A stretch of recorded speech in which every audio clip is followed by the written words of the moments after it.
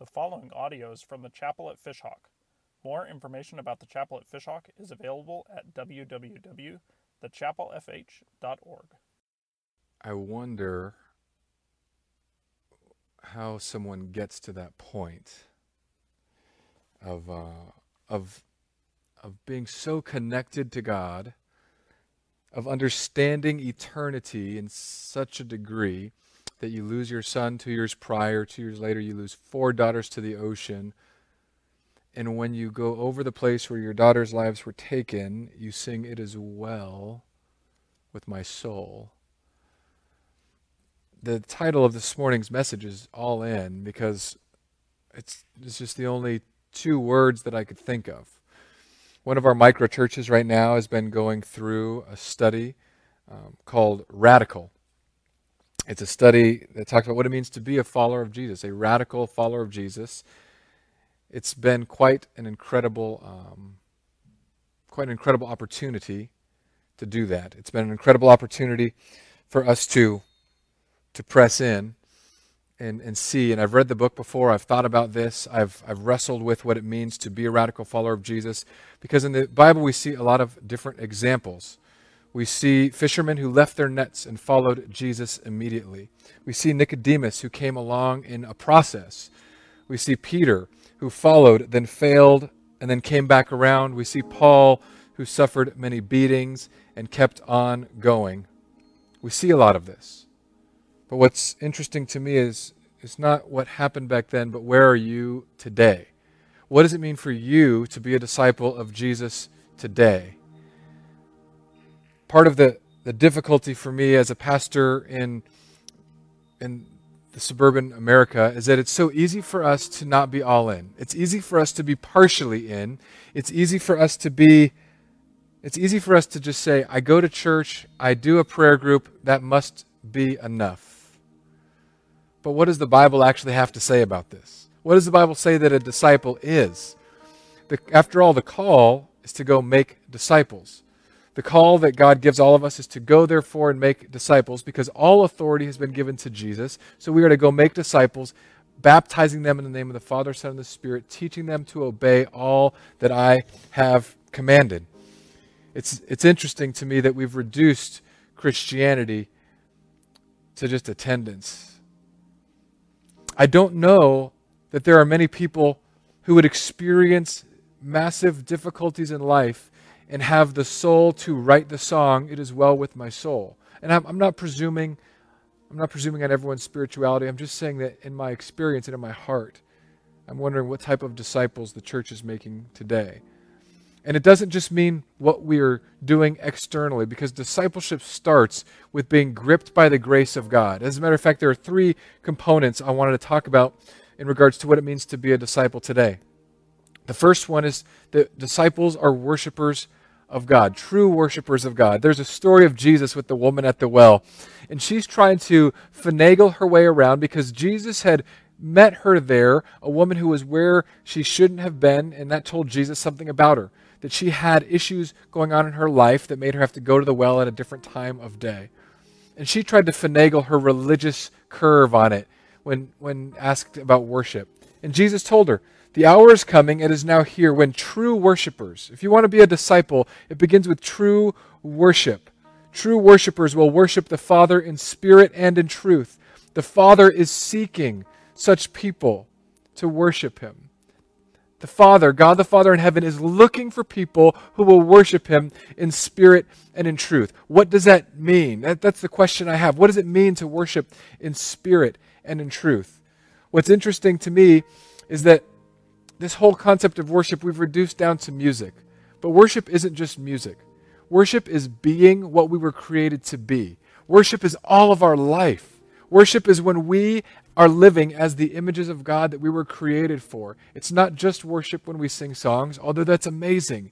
It's not just worship when we pray, although that's amazing. It's worship when we live our lives the way that God had designed and intended us to live them.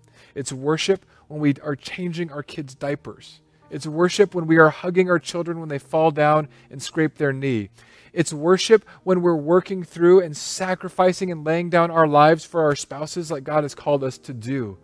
It's worship when we deny ourselves and take up our cross at work, when we know we could do this one little thing, this one white lie, this one bending of the truth and get ahead, but instead we say, that's not what God's called me to do. I don't need to get ahead. I have all that I need in Jesus. Worship is being who we are created and called to be. Worship is centering our adoration, our attention, and all of our glory-giving efforts, not on us, but on someone else who is God the Father in heaven. Worship is getting our eyes off of ourselves, off of our problems, and putting them on someone bigger who can handle them. Putting our problems, our concerns, our cares, our anxieties on someone who can actually do something about them. Worship is ultimately the self-sacrifice that we need in order to find the truest version of who we were created to be. Worshiping in spirit and in truth means that it's about Him. And we could put away these things. And I know this is a hard message, but I just want to walk through this idea. Because if we can't get worship right, if we don't understand that worship is an all-of-life experience, we worship when we eat food, we worship when we go on a date, we worship when we change diapers, we worship when we mow the lawn, we worship when we go to work, we worship when we're exasperated from doing e-learning. We worship all the time. We get the eyes off of ourselves. All of a sudden, when you begin to do that, here's what happens. Things change. Perspectives change. Problems that you thought were big and too large to overcome in your life, you realize they're not that large at all compared to the God that I'm worshiping. It's interesting, my kids, they can be so afraid at times over their lifespan, not so much now, but at different times in your life, if you've had young children, you know that one of the common things with kids is that they get scared of the dark. But they're not scared of the dark when Daddy's there. They come to Daddy when they're scared in the dark. They say, Daddy, I'm scared. I'm scared. There's a monster in my closet. There's a monster under my bed. I don't know if you guys have gotten those things. But what's interesting is when Dad is there, when Mom is there, they're not scared any longer. And I think it's this way with much of life. When we finally stop looking at our fears, when we finally stop looking at the things that we think will give us worth, that we think will affect our lives, and we put our eyes on someone bigger and stronger, and we do that more continually, that's what worship is. Refocusing our gaze away from these small things and turning them to the one thing that matters above all else. This is worship. Whether you're singing, praying, laying, whatever it is, I'm asking you, as a disciple of Jesus, to ask yourself, what does my life of worship look like now, and where can I change? What perspective shift needs to happen? The next aspect of being a disciple is that we would be servants. Jesus washed His disciples' feet. Jesus washed His disciples' feet. This is always baffling to me because the creator of feet washed His disciples' feet. Jesus is the creator of all. He is the part of the Trinity that creation came through. And then He came into human form and He washed His disciples' feet. When we were doing our time with Mr. Derek earlier, I was noticing that he was not wearing socks.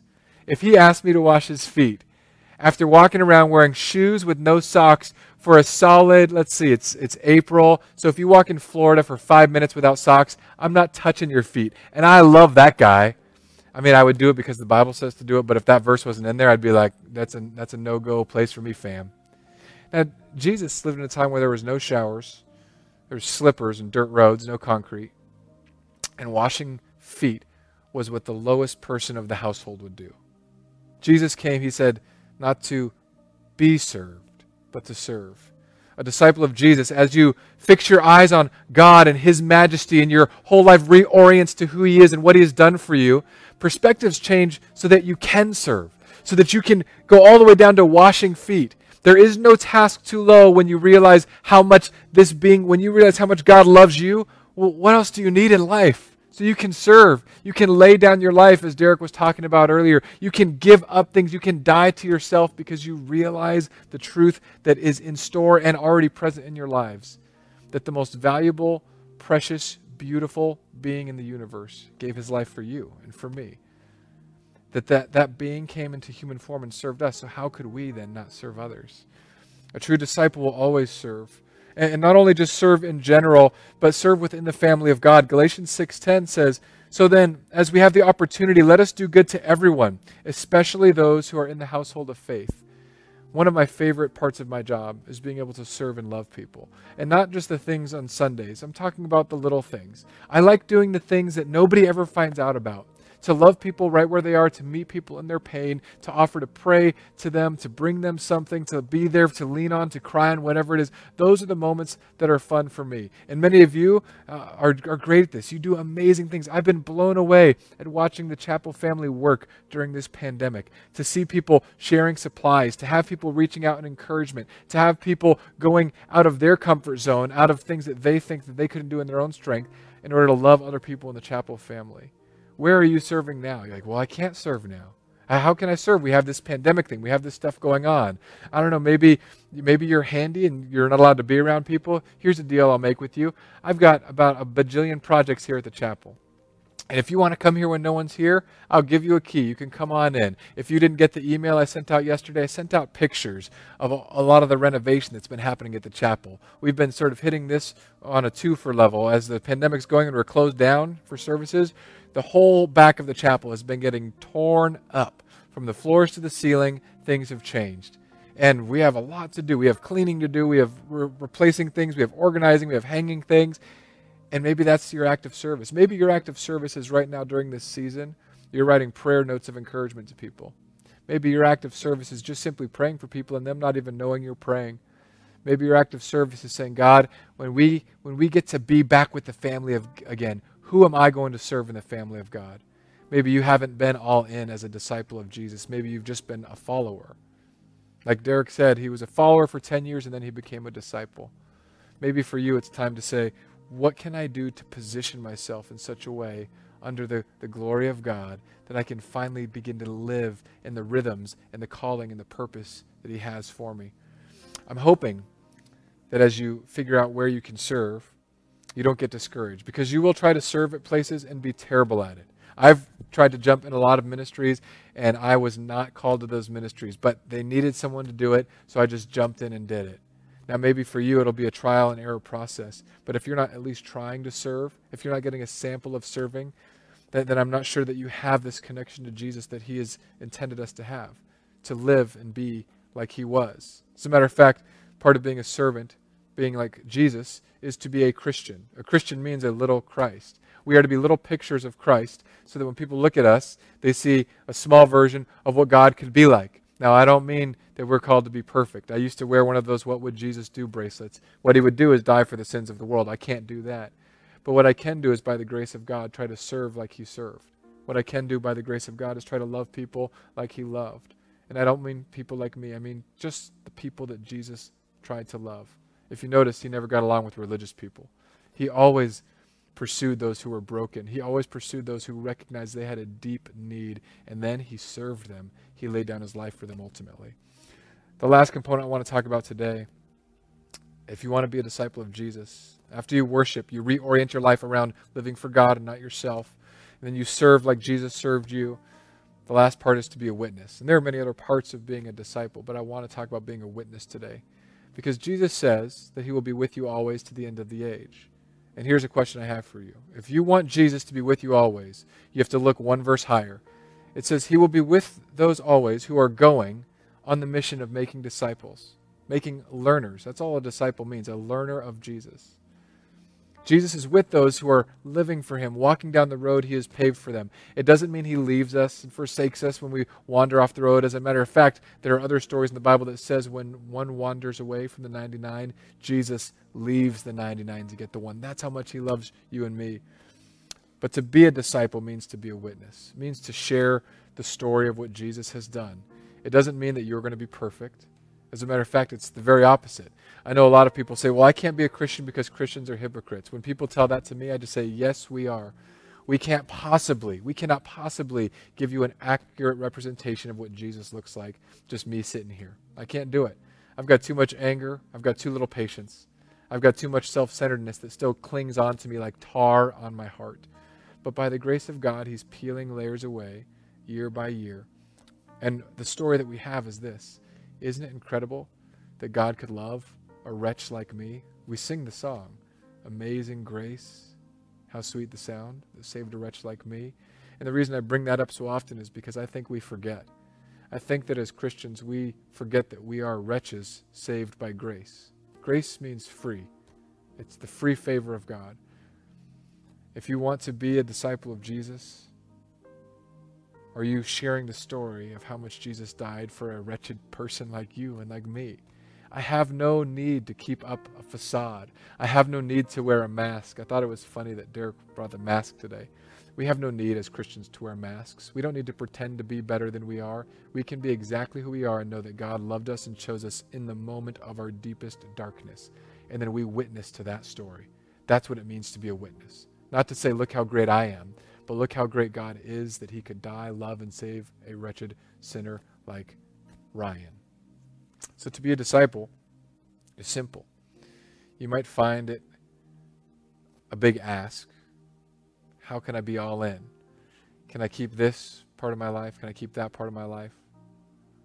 I just want you to start with the first one we talked about, worship. Whatever it is that gets you to look and gaze toward God. And right now, a lot of people are thinking about God because of where we are, because of what's going on. Whether you have loved ones with COVID or you don't, you have been affected by this thing, and it's only the beginning. And I know that there are people thinking about God because I look at the statistics on Bible sales and Bible app usage and all of these things. They're going up right now.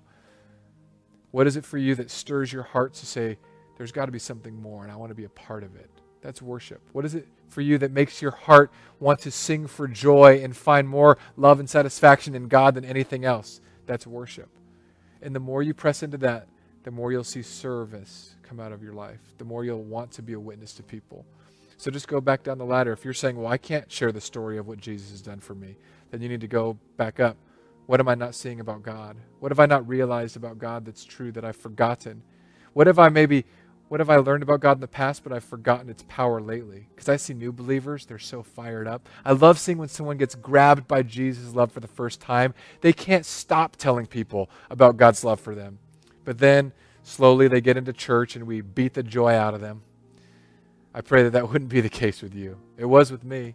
I went from being the prodigal, broken sinner, and then I became this self-righteous, terrible human. I thought I was the gift to ministry. And God brought me through a reckoning, brought me through grace and discipline, tore down from me things that gave me my identity and worth. And he slowly built me back up. But my worth is not in him and in me. It's in him.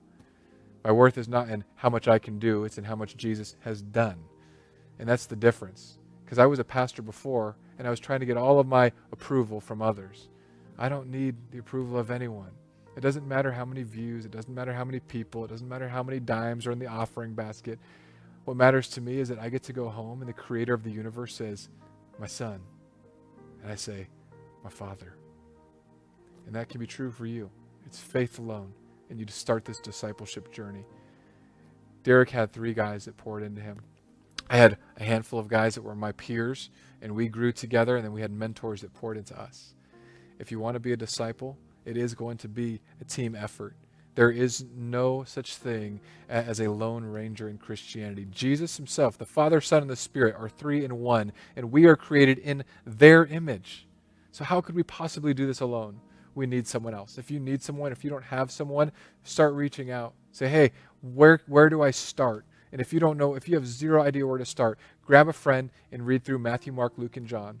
Those are the stories about Jesus. We call them the Gospels. And if you're doing this with your kids, just read through it with your kids and say, this is what Jesus was like. Let's ask Jesus to make us like him, to serve, to love, to sacrifice, to lay down our lives for others. That's the beginning of discipleship. The letting of go of the things of this world, letting them, as the song says, grow strangely dim so that we can hold more fiercely and tightly onto him. I love you guys. I'm praying for you. I know this is a big topic, but this is what it means to be a disciple. We can't have people come back here and just be half in, to be partial in. It doesn't mean that you go off and become a missionary overseas. It doesn't mean that you go running to Malaysia or the Philippines or India. But if God tells you to, it means that you would in the drop of a second. If God tells you to, it means that you might sell your house in a quaint neighborhood that you love, with neighbors that you love, and move to a neighborhood that God tells you to because he told you to, and that's all that matters. This is what discipleship leads to. And I pray that you would walk on this journey, because on this journey, there is greater joy on the other side that you've never experienced. There's joy through the struggle. There's joy on the journey, and it looks scary from the safety of some of our suburban homes.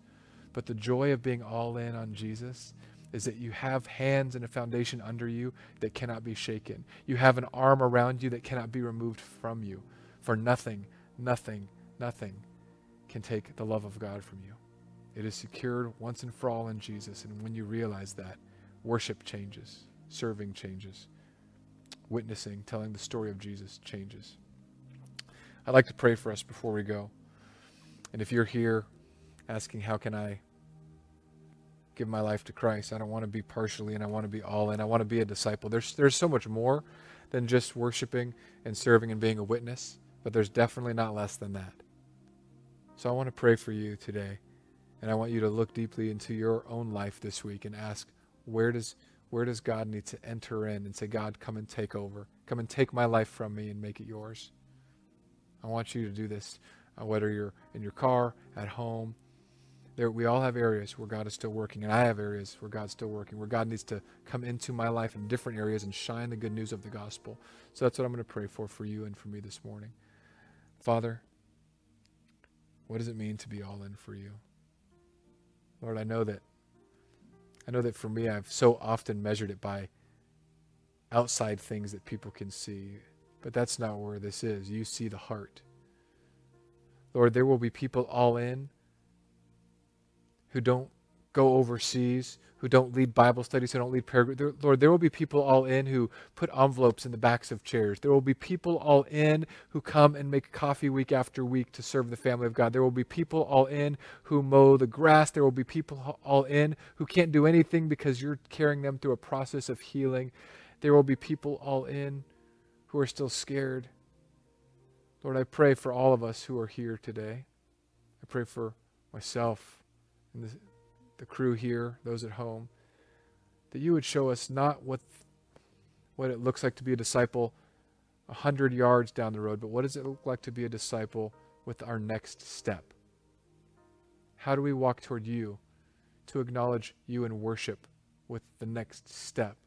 Who do we walk towards to serve with our next step? Who needs to hear the story of how much you've saved a wretch like me with my next step?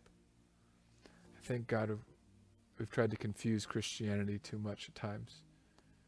You want us to worship you with all of our lives. You want us to serve others as you served us. And you want us to tell the story of what Jesus has done. It sounds so simple, Lord, and it's so easy to forget. Because it's fun to learn the nuances. But God, keep the main thing in our hearts. There are people who don't know you. There are people who have not been gripped by your love. God, there are people, I'm sure, listening who have been followers but not disciples. God, there are people listening, I'm sure, who have been looking at people on Sundays, who have been learning about you but have not yet given their life and said, take it, Lord, it's yours.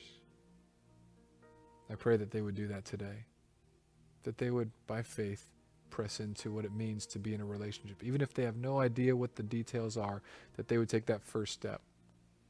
And Lord, in my own heart, I ask that you would forgive me again and again. Forgive not only the things that I do externally, but Lord, my attitudes need so much changing still. And you see, God, you see in all of us the darkness in the depths. And you still chose us. And then by your grace, you give us your Spirit to bring light and to purge us of those things. So I pray for those who have been following Jesus, for those who are disciples of Jesus, that you would continue to grow us, to sharpen us, that you would send us home to situations where we have opportunities to grow, opportunities to lean on you, opportunities to look to you. And God, those are usually not the nice ones. Those are usually the tough ones. But I pray that it would be so. In Jesus' name, all God's kids said, amen.